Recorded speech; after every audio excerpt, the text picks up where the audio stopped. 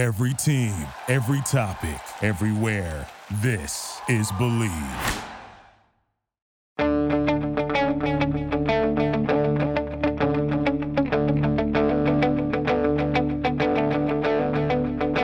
Ich warte seit Wochen auf diesen Tag und tanz vor Freude über den Asphalt.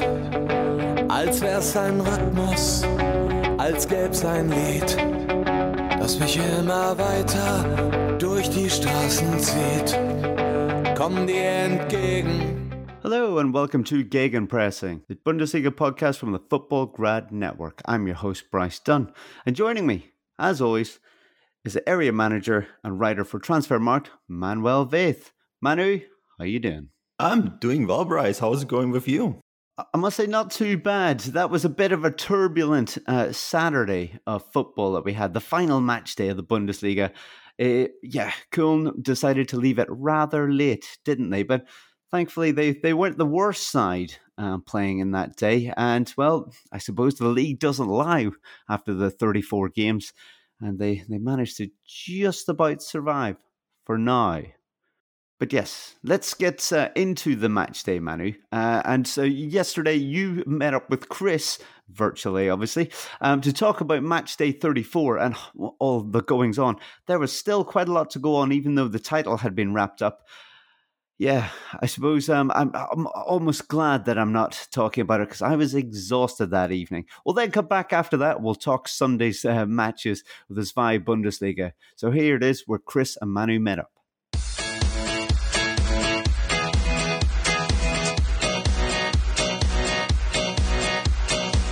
Wow, joining me now is Chris. Chris, it's been way too long. First of all, excited to have you on the show, but how's it going? Yeah, very good, thank you. It's nice to be back again.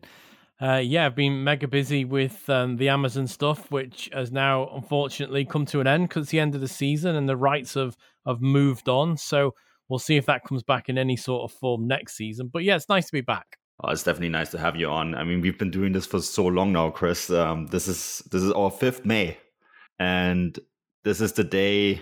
Yeah, the title was decided, but there was so much on the line today, and so much to be decided, and so much decided on the very last minute, including the goal that you just heard going into this. Robert Lewandowski. Should we start with him, Chris? I mean, I was kind of on the fence a little bit about him breaking the record. I thought, okay, maybe there's a beauty in both Lewandowski and Gerd Müller having 40. But you made a really good point saying, well, records are there to be broken, and it's nice that he got it. Yeah, I'm a big fan of people breaking records. I think, they stand the test of time, and this one has obviously stood the test of time for so long. It was interesting for me to listen back last week when I was editing and to listen back after both you and Derek Ray, who we had on, of course, for the 200th episode, thought they'd never see it broken. And it is such a high amount. I mean, we've seen the 30 goal mark broken before. There's a brilliant time when Lewandowski was chasing Aubameyang at Dortmund for it, and they were both vying for that top goal scorer at the end of the season. But 40 goals is magnificent. 41, and this is over a 34 match day, and we have to remember that it's not even been 34 match days for Lewandowski because he's been injured for 5. He's not been available for 5 of them, so he's done it in even less. It's honestly, it's staggering. I thought he would have broke the record myself. I thought he would have equaled the record when they played Wolfsburg, but obviously he was injured for that. Had he not been injured, I genuinely think he could have got 45. And 45 would have had a nice ring. 41 it is. It's a magnificent record. It's wonderful that he got it pretty much with the last kick of the game. I think we've sort of felt maybe it's never going to happen. And I just loved the reaction by everyone on the field. And he kind of couldn't believe it in the end when you saw his post-game reactions and hands over his face and just unbelievable emotional reactions by all his teammates. And of course, the many players that are going to leave Bayern Munich, Javi Martinez, Jerome Boateng, David Alaba, and so on. Don't think Robert Lewandowski is going anywhere. I think Karl-Heinz Rummenigge put an end to that rumor. But it's just such a wonderful emotional was such a wonderful emotional thing all around. And Chris, there were many wonderful emotional things all around today. I mean, we watched all sorts of games simultaneously because everything was going on at the same time. And the one game that I had on my big screen was Union Berlin against Leipzig with fans. And boy, Max Kruse getting that last minute winner. It's just fantastic, isn't it? Yeah, it was a tremendous game, that one. Like you, I had the big screen on. I've got my father-in-law here this weekend, so he was treated to the Sky Sport conference in complete German, of course.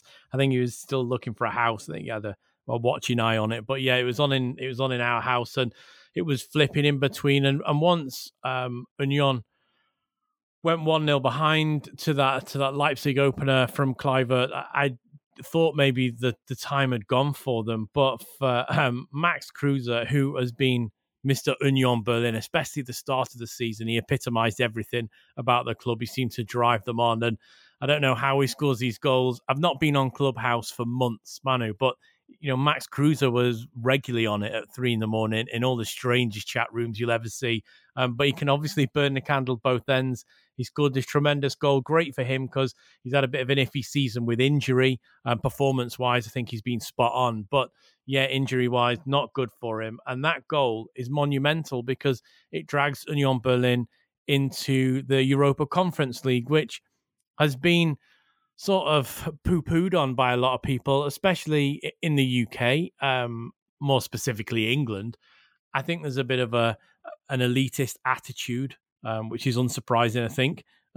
Didn't shock me. I think people think if you're not in the Champions League, it's not worth it. I'm a big fan of the Europa League, and I'm going to be a big fan of the Conference League because it's designed for teams like Union Berlin, who have had a great season, to just have a little taste of European competition and to see where it goes for them. And hopefully we'll get back to a little bit of normal next year and fans can travel around Europe again, going to different grounds. And those Union fans that witnessed it today, I think there was just one stand open, the far side. They will enjoy going all around Europe and there will be a joy to wherever they go. So yeah, I'm a big fan of it. I'm looking forward to seeing it played. I do think it was a chance for UEFA to create something special, maybe just a one-off knockoff, a round of complete knockoff, no league involved in it. But it is what it is. But it's a real opportunity for some of the smaller sides in Europe who routinely miss out on the competition to get in it. Yeah, and I think it's actually going to be I was not in favor for it in the beginning, but I think your tweet about saying, look, it is actually a wonderful opportunity for some of those smaller teams, kind of maybe turned it around for me. And I'm actually with you because when you look at Union Berlin as a club, it's a growing club. This is the second year in the Bundesliga. They're now qualified for Europe. And for so many times we've seen what additional games in the Europa League could mean for a club of Union Berlin's stature. It usually is not a good thing. Right, those teams usually struggle then in the Bundesliga. But I feel when you look at its, nations ranked 1 to 5 will have one team directly in, right? Not directly in, but into the playoff stage. And then you have countries like nations ranked 6 to 15 will have 2, and then 16 to 50 will have 3, and 51 to 55 will have 2 teams. So a lot of smaller country teams, depending, of course, who also joins in from the Europa League playoffs, like the losers of the Europa League playoffs also go into this competition, right? So this can, of course, change. But I feel like you get the sort of level of opponents, if you're Union Berlin, that make it exciting because you get to travel around Europe, but it doesn't put a strain on you the same way than maybe the Europa League does with the level of opponents that you have there, that it also ruins your following year. And I think for that, it's actually a wonderful thing. And just to your point, I mean, we had fans in this game and they celebrated this, like Union Berlin reached the Champions League. It means something for these fans, and it means something for a club where fans literally gave their blood to rescue this club, right? And yeah, I think it's wonderful, Chris. I think this competition will mean a ton for the fans. And how wonderful was it to have fans back, hey? I mean, just to see that emotion, so great. Everybody's seen just how football is affected by a lack of fans. Okay, we've had the sound effects, but it's not the same. It's some guy just pressing an ooh or a ah or a shout when a ball goes in or doesn't go in. It's completely different today. You've got the lifeblood of the game back. I truly think that there's nothing better. You and I have done it, packed out stadiums on all sorts of nights. Relegation playoffs, we've got those games coming off. That's a tremendous night for supporters. I know they hate it. It's 180 minutes of hell, but they live every minute of that. And that's the sort of thing you want to see. You want to see fans in the stadium. I can't wait, hopefully, to be back in a ground next year with yourself, somewhere like Dortmund or Union, or even some of the sides that have gone down, and we'll talk about them later. But yeah, to have the fans back, it's all what football's about for me. Otherwise, it's just, and I'm not knocking this, but it's just the same as watching an academy game or watching a training game behind closed doors. Yeah, I feel we're actually at the point now where you see this slow reopening of stadiums. It's really interesting being over here in North America, Chris, and the United States have sort of started a live laboratory on what it's like to have fans back in stadiums, and so far so good. So I think we're getting to points now where vaccination rates, of course, they have to be higher. Everyone should get vaccinated. On that news, I am actually getting vaccinated today, so that's fantastic. Really looking forward to it. Feels like a birthday, and I feel like anyone who listens, if you want to have fans back in stands, you need to go out and get vaccinated. I mean, first of all, but we're getting there. It's so close. It feels so close, and it just gives these games something extra. Speaking of emotions, I mean, this Union Berlin result was emotional. They had to win this game because in the parallel game, Gladbach against Werder Bremen, which I also had on the screen, and I couldn't really believe what was happening there. Gladbach absolutely smashing Werder Bremen, sending Werder into the relegation. And I think we need to go straight from the Conference League to the relegation battle, because so much drama in that as well. But let's start with that game, Chris, because the way I looked at it, Thomas Schaaf installed last week. We talked about it on last week's podcast, sort of the last shot in Werder Bremen's, last shot for Werder Bremen to stay in the league. And there was a picture that made its rounds of Thomas Schaaf on the tactics board, tweeted it out earlier today, and all the players kind of looking puzzled at him. And there's all sorts of jokes that he's brought back the early 2000 tactics and so on. And it did not work. I mean, they were an utter disaster today, weren't they?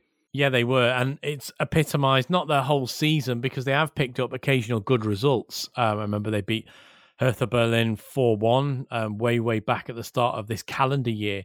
But they've picked up, 2 points from the last 33 available. And that is relegation form. They last won a game against Frankfurt, who have had an up and down season themselves, missed out on Champions League. But I think we can say that a 2-1 victory against Eintracht Frankfurt is a good result. After that, they drew against Cologne, went on a horrendous run of form, not just getting beat, but getting spanked. 3-1 by Bayern, 4-1 by Leipzig, 4-1 by Dortmund, 3-1 by Union Berlin, 4-2 today.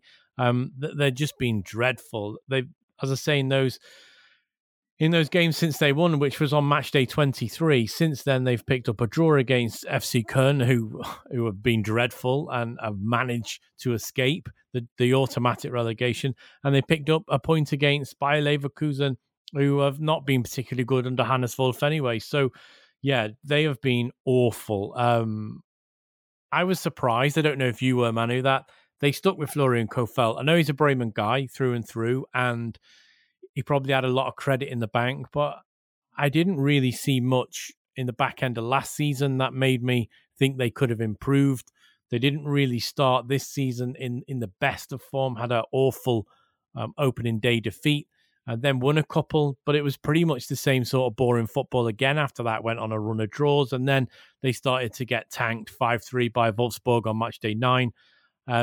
Not good, and it's been, the writing's been on the wall. So for that second to come on match day 33, I think was too little too late. Yeah, I couldn't agree more. And I was asked that question today about Werder Bremen and why the club has stuck not just to him, but also Marco Bode and Baumann, right, who were on the board of the club. And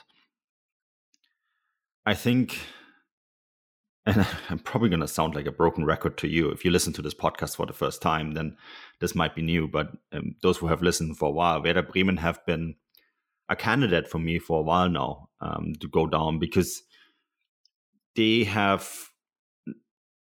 failed to renew within for so many years now. This whole idea of the Werder Familie, right? That you kind of recruit from within, you bring up people from within the club, where there was Thorsten Frings, or Florian Kohfeldt, or Marco Bode, or Baumann, or the list goes on and on and on. Schaaf as well. These are all people that have worked at this club for many years, and I just sense that what Werder Bremen lack is someone coming in from the outside and cleaning house, right? To clean out the catacombs at the Weserstadion and get rid of all the skeletons and just restructure this club. Because I think, and this is a huge difference between Werder Bremen and Schalke, right? Where Schalke is an absolute disaster and they're going to have a hard time coming back anytime soon. I feel like with Werder Bremen, the bones are at least still good. There is something there to salvage. Chris, I don't know how you feel about it, but I feel like there is enough in that squad where you can say, okay, well, they're probably going to lose a few players, like Milot Rashica, he's going to be gone. I reckon Josh Sargent is going to be gone too. For anyone listening in the United States, yeah, I reckon they will have to sell him because they will need some money. But there seems to be something there that is useful, and you bring in the right players. I think they're going to go straight back up, right? It's not quite as big of a basket case as Schalke, but I think they need to maybe just also clear out the boardroom, clear out all the coaching staff, and just bring in some meaningful change to Werder Bremen. Yeah, I think if you compare them to Schalke, I think they're probably in a better place. I'm interested to see if you really believe this, Manu, or if you're just being really nice because your big boss is a massive Werder Bremen fan. So we'll maybe wait a little bit on that. But yeah, I think they are.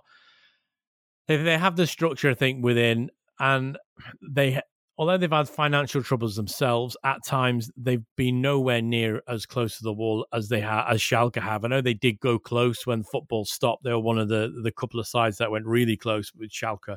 But Schalke are a mess top to bottom. I think Werder Bremen can salvage the situation, but they're going to have to maybe try and keep a couple of the players that can get them back out of the second league, because, I mean, their neighbours, Hamburg, have tried so hard and have failed again this current season. Werder Bremen don't want to be on their fourth season trying to get out of the second league. It becomes almost an impossible task in itself because it's such a competitive division. Anyone that's listened to this podcast for a while will know that.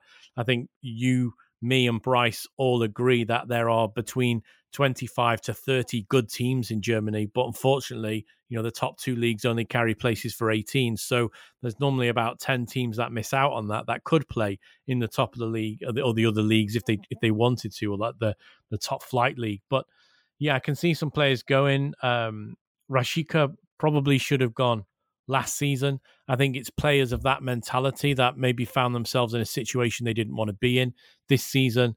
Under Florian Kohfeldt, I felt their on the pitch tactics looked all over the place, like they were 11 players playing independently, which may explain why they all looked a bit confused if they saw some actual tactics from Schaaf on a tactician's board. And that, we wait to see on who's going to take them forward again on that. But yeah, it's a tough one for Werder, and if they're not 100% eye on the ball, they could find themselves locked in that division, and they would be a big side, another big side locked in that division. And unfortunately, German football's littered with big sides locked in divisions they shouldn't be. You're a 1860 Munich fan, they're locked in a division they probably shouldn't be. Kaiserslautern, some of the old GDR sides, Hansa Rostock, etc. They're locked in divisions they shouldn't be. They all should be in the top flight, but unfortunately, football doesn't work like that. A lot comes down to how these teams are run, right? That's the con argument to membership-run clubs, that it is sometimes very hard to bring in renewal, because football fans that have a huge say in the operations of a club are by and large very conservative. And By no means am I suggesting that you should get rid of this model. I'm just saying that makes it very difficult for renewal. Hamburg is a great example for that. I think Werder Bremen is another.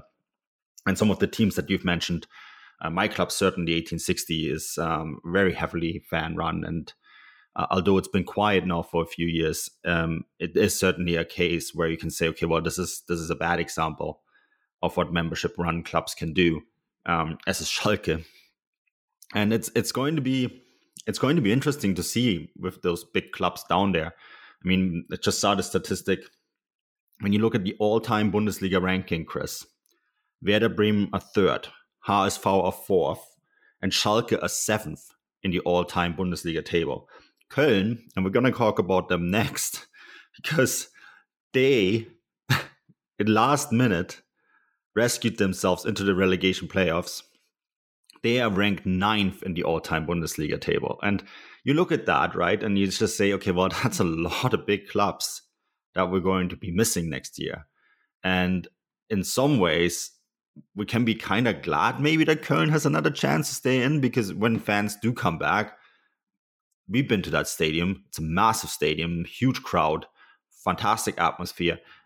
You know, we can't just have, this sounds awful, but we can't just have the Fürths and the Holstein Kiels in this league. We also need some of these big clubs back in the Bundesliga, because they are the lifeblood and the history of this league in many ways. Yeah, FC, I think they were very lucky to get out. Obviously, they left it exceptionally late to beat a Schalke that pretty much everyone's pumped, bar two teams. They have been woeful.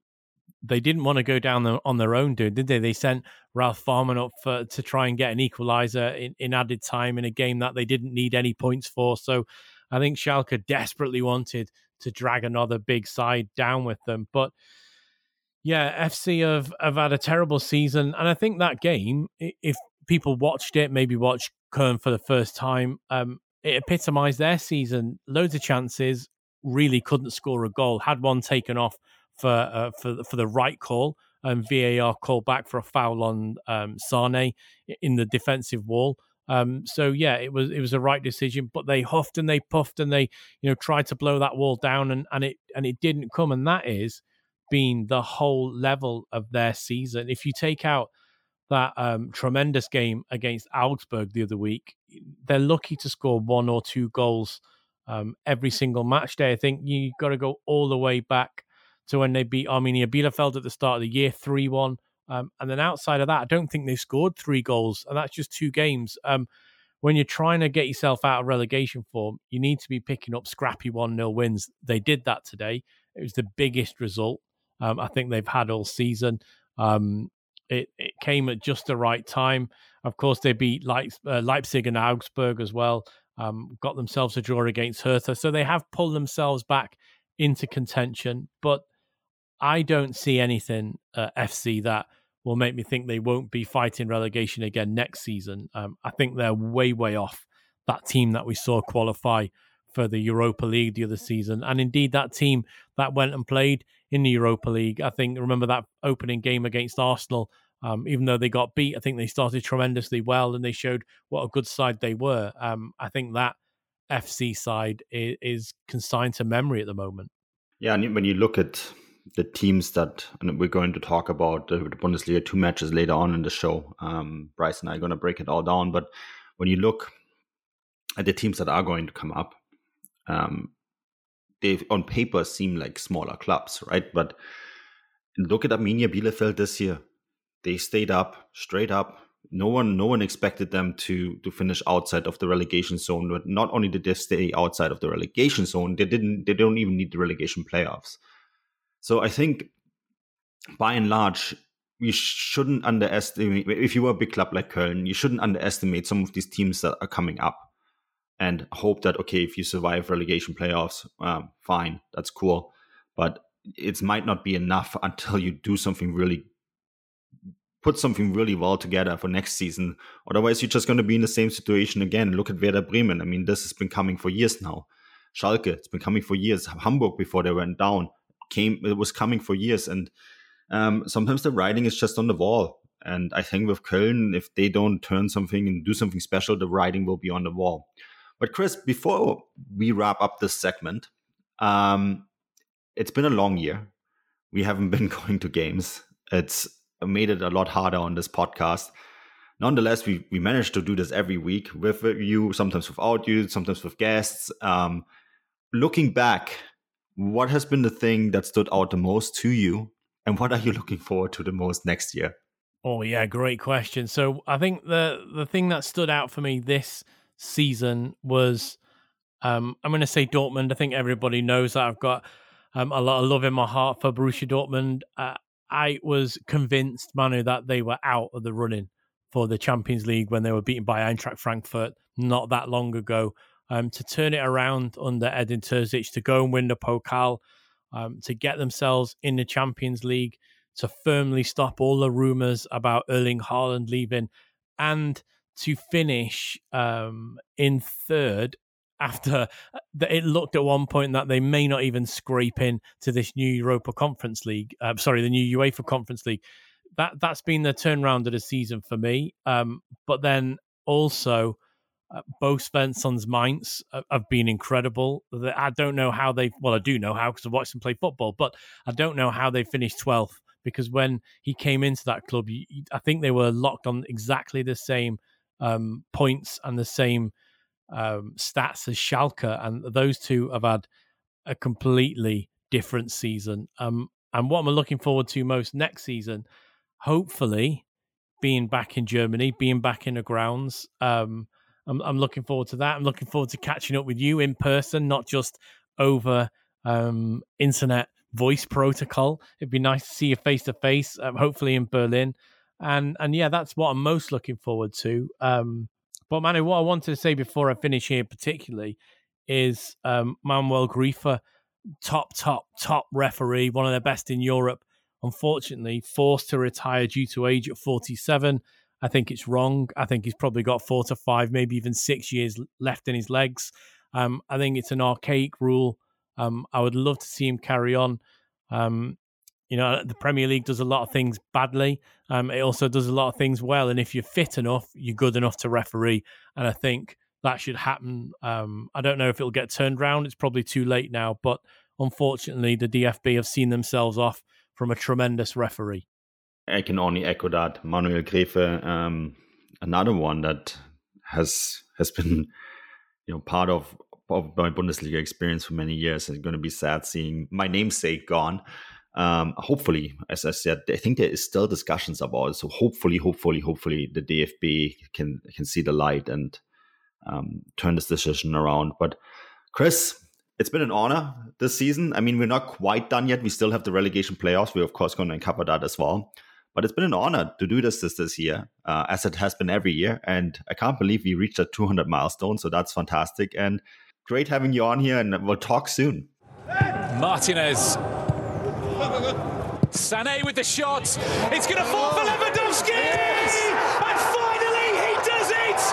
Yeah. The record they said would never be broken is now his and his alone. 41 goals in a single Bundesliga season. Robert Lewandowski writes yet another chapter in the history books. Yep, that was it. Quite the day. And yeah, Lewandowski doing it right at the last moment, eh? So let's get into Zwei Bundesliga and talk now that we're recording on Sunday evening. Manu, again, another day full of action. Yeah, it was another day full of action. And you know what? Just want to say, I really enjoyed catching up with Chris about everything that happened yesterday. And I thought, okay, well, can't be as traumatic as that today, can it? And Zweite Bundesliga never ceases to amaze, right, Bryce? I mean, it's just so full of drama, and the fact that you can't have anyone defending the title because, well, the team that wins it goes up to the Bundesliga. And the amount of large teams that you have now in this league is going to be even more next year because of everything that happened on Saturday, right? It just makes it such an intriguing competition. And because of what we do, we don't quite to spend as much time on the league as we would like to, but we usually do it on the final day of the season like we do today. And boy, Bryce, There's going to be some people, I think, we kind of knew what the top three was going to be like, right? But we didn't know who was going to finish third, who's going to finish first, and who's going to finish second. And you get a Meisterschale for finishing first. So that went to Bochum. And second was between Fürth and Kiel, and it was like a long distance fight, wasn't it? And I know there's going to be, I have friends in the office at Transfermarkt who support Holstein Kiel. It's Germany's most northern club. Schleswig-Holstein is a province that never had a Bundesliga side either. And I think they might be a little gutted to be in the playoffs. It seems like after everything they've been through as a club and this long season that they had, it must be a little bit of a disappointment. Yeah, absolutely. As you said, we knew what the top three were going to be, but in what order we weren't too sure. And yeah, Kiel will feel very disappointed. I mean, they've looked strong this season, haven't they? They've definitely been one of the sides that have stood out, not just in the Zweite Bundesliga, but even in their cup run as well. In the Pokal, they were fantastic, and it set it up obviously for the promotion relegation game against Köln, which is never fun for any of the fans involved. But it's going to be a very hard task for them, isn't it? And today they were in a great position, and actually Fürth were a man down. They were a goal down, and you thought, this is in Kiel's hands. It's going to come off like this, and it wasn't to be. Fürth making a fantastic comeback. It was very entertaining for us neutrals, but and probably for the Fürth fans, but for the Kiel fans, this is a hard one to take. And obviously, I've got my allegiance to FC. And I hope that they stay in the Bundesliga, but and the records would show over the years that the Bundesliga side normally come out on top on this. There'll be a tough task for FC, but you would say that they're probably favourites, and they're probably quite happy to be going into this game favourites. Manu, can you see it going any other way? I mean, can they replicate Kiel? That is the possible Pokal victories that they got over the Bundesliga side. It used to be in some ways that the team coming up, right? The team that finished third in the second Bundesliga, for a while it seemed like they were almost favored, because I guess they just on the back of a good season. They have this wave of success that carried them to this place, and the momentum is on their side. But in the recent years, it has been the Bundesliga team that retained their position, right, rather than the Bundesliga 2 team actually coming up. And I think that's because a lot of times the teams now in the Bundesliga, they fight to get to the spot because of the tough situation that they're in. And if you Köln and you got that last-minute goal that kept you in that spot, and then you're going to have a little bit of an emotional upswing. Whereas Kiel, we plan to do the relegation preview a little bit later in this pod, but I guess we might as well do it now, right? And talk about the promoted sides afterwards. But I think that Kiel, the position that they were in, where many thought they're going to go straight up to the Bundesliga after a really good season that they played, that had a lot of emotional ups and downs. The cup victory over Bayern Munich, right? The fact that they were in quarantine, and many thought, okay, because they're going into quarantine and they're going to have such a tough schedule that will favor Hamburger SV and that they will breeze past them. But then Kiel came back and raced into this position. And to just see it all evaporate in front of your eyes on the last match day and having to now do this extra tour is emotionally very taxing. And I think that when you look at everything that's happened, in my opinion, Köln is going to be favorites. That said, and you might not want to like to hear that, Bryce, without Kiel in the Bundesliga, the most northern club next year will be Wolfsburg. Bremen gone, Hamburg gone.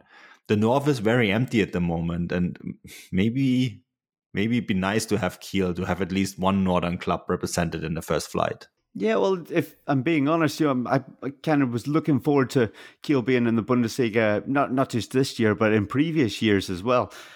They have a team that haven't had a lot of success over the years. We mentioned that, that they have been title holders, but not for something like 100 years back. So I think it would be it would be good for the Bundesliga, and it'd be great for them and that part of Germany. But yeah, they're really going to be up against this. The games are going to be played on Wednesday and then Saturday. I think, as you said, they're going to be a little crestfallen, and to have to pull themselves back up, to get that confidence to go into those games is going to be quite tricky, isn't it? Köln, on the other hand, if they had lost their final game, or maybe even drew it, and then went into this position, then you would say maybe they would be struggling and doubting themselves. But the fact that they managed to get that rather late winner, will give them hope that even 70 minutes into a game against them, they'll have that belief that they can go on and they can still get the victory. They're on a bit of an upward trajectory just based on that one game rather than being the other way. So you'd have to say that, yeah, it's quite possibly in their favor. That's without even just saying that they're the Bundesliga side, against the second tier. But Manu, I feel that we've talked about that, and many listeners will say, "Yeah, but hold on a minute, they finished third." Let's talk about the teams that were first and second. You said that you were looking forward to Kiel being in the Bundesliga potentially, and then that still could happen. But what about Bochum? Are you happy to have them back? They haven't been in the Bundesliga since 2010. We talked about that before the show, right? Because I've been growing up in Germany and supporting the Bundesliga my entire life, or watching the Bundesliga my entire life, and following closely my entire life. I couldn't believe that it's been that long. And then I realized, well, I guess Bochum hadn't been in this league since we started the podcast. And this is how long they not have been in this league. And it's quite a big traditional club in German football. I mean, yeah, not won many titles, but some wonderful stories. I remember when Peter Neururer took them into the UEFA Cup, playing some fantastic football. The Stadion is one actually that's on my list. A place that I will still really want to go to. Smaller ground, but with a lot of tradition, and we both friends with Derek Ray, and he loves to go there and visit Bochum and watch games there. And yeah, the Ruhrstadion is certainly on my list of places that I still want to see. And and a lot of people will not remember this, but in the 70s, it was Schalke, and Bochum was the bigger Ruhr derby than Schalke and Dortmund in some ways, because the two clubs did better than Dortmund at the time. And we kind of forget this background information. So a lot of people will say Bochum Woo, but this is a team that for about 2 decades was a constant in the Bundesliga. And I have a wonderful word for you to say today, Bryce. And I wonder if I've written it down in the document, and I'm just gonna. You have to try first to say it, and then maybe we'll explain it after. Okay, so anyone listening, I'm looking at this document now. Let's see, where is this word? I know I'm gonna be. Oh, here we go. I mean, you know how this is gonna go, don't you? Unabstiegbaren. That's pretty good. Die Unabsteigbaren. Well, I'll take pretty good. So what does this mean? Unrelegatable ones. So a team that cannot be relegated. And it's because for so many years, and leading all the way into the 90s, when they then, of course, got relegated 5 times and coined another term, Fahrstuhlmannschaft, a team that goes up and down. They were always on the brink of being relegated, but always just avoided it, right? So they became known as the team that can't get relegated. Don't think it's a term that fits them anymore, quite, right? Because of them being gone for so long, they became. I think a pun was actually made a few years ago that they said, like, they've gone from the Unabsteigbaren to the Unaufsteigbaren, so the team that cannot get promoted. I'm glad they got that monkey off their back. Wonderful to have them back, and I'm looking forward to have them back, Bryce, because I haven't been to that stadium yet, and I haven't seen them in the Bundesliga in a while, and it brings back memories of the 90s when they were in this league. And players like Darius Wosch, that was a wonderful player for them for many years, and typical number 10, who also played for Germany's national team. And Yeah, I think a lot of us that have sort of the nostalgic looking back to the Bundesliga will look at them and say, yeah, it's nice that they're back. In the same way than with Bielefeld being back in the Bundesliga last year. And, I said it earlier in the show when I spoke to Chris, don't think that this team is going to go straight back down. We all thought that about Bielefeld last year. The little teams are not necessarily the ones that are going to go straight down. There's enough big teams in the Bundesliga that are more than capable of being relegated. And so I wouldn't really put all my money on them going back down straight away. Yeah, that's it. You never know. But congratulations once again to Bochum, their coach, Thomas Reis, and their fans as well. Enjoy it. But then I suppose let's talk about second place. Automatic promotion goes to Fürth. Manu, what can you tell us about them? Not just their badge stands out. It always looks, it always grabs the eye for me. With that clover leaf.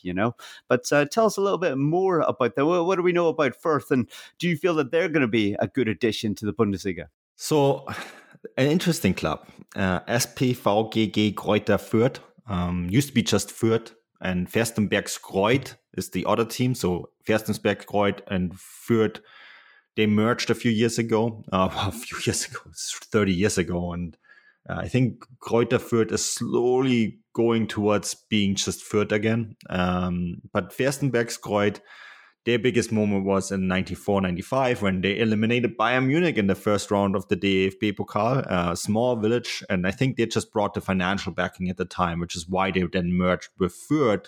And Fürth, SPVGG Fürth, Spielvereinigung Fürth. I know I'm using a lot of German terms today, Bryce.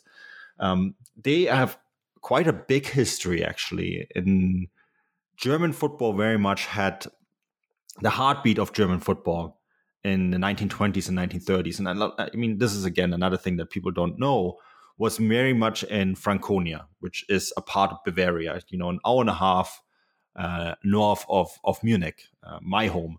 And Nuremberg Fürth, that was the two powerhouses of German football in the 20s and 30s. Nuremberg have won 8 Bundesliga titles. Bundesliga titles, German championships, because the Bundesliga wasn't around till 63.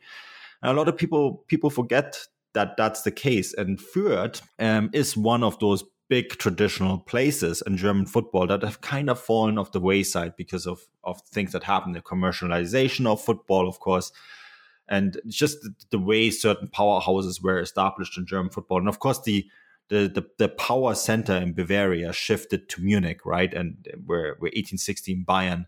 And even though 1860 is still in the third division, we'll get to talk about that in a moment, I think they're still very much the second biggest club in German and Bavarian football, right? So Fürth, yeah, a big traditional club, very famous fan. I know we have a lot of American listeners, and they will probably be interested to know that Henry Kissinger is actually a huge Greuther Fürth fan. He regularly tunes in. He's a member of the club. Of course, he fled Germany during the Nazi times and lived in the United States ever since, has had various roles in the United States government, and is an honorable member of Fürth. So big fan of the club, and I guess he'll be excited. I wonder if we're going to see him next year in Franconia to see his team cheer on in the Bundesliga. And it's going to be interesting to see with them too, because they are a very small club with a very small stadium, and they do a lot of things very right, and they have very good youth development. We talked about some of the players before the podcast, right, with Timothy Tillman, who holds U.S. citizenship, is eligible to play for the United States.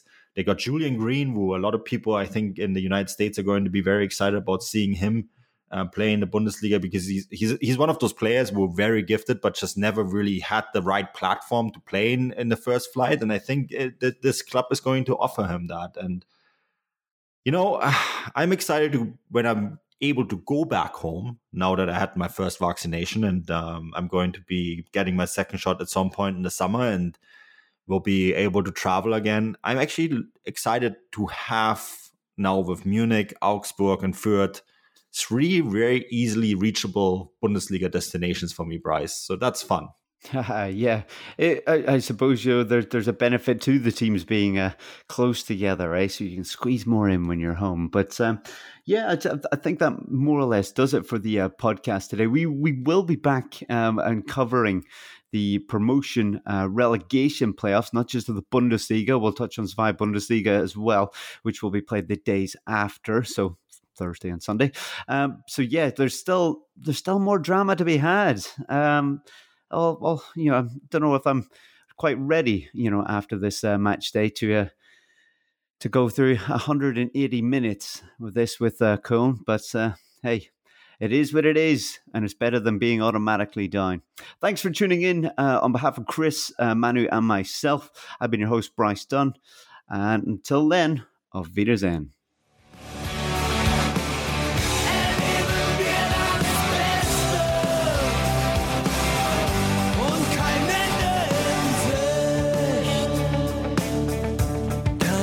In Sicht.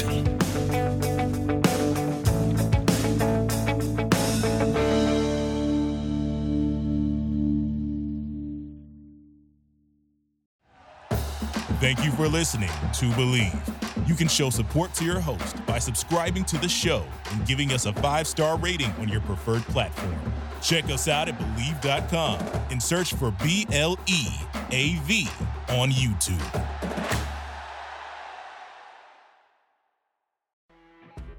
You know when you're listening to a true crime story that has an unbelievable plot twist that makes you stop in your tracks? That's what our podcast, People Are the Worst, brings you with each episode. I'm Rachel. And I'm Rebecca. We're identical twins who love true crime cases that make you say, didn't see that coming, and we hate the people responsible for them. Listen to People Are the Worst now on Apple, Spotify, or wherever you get your podcasts.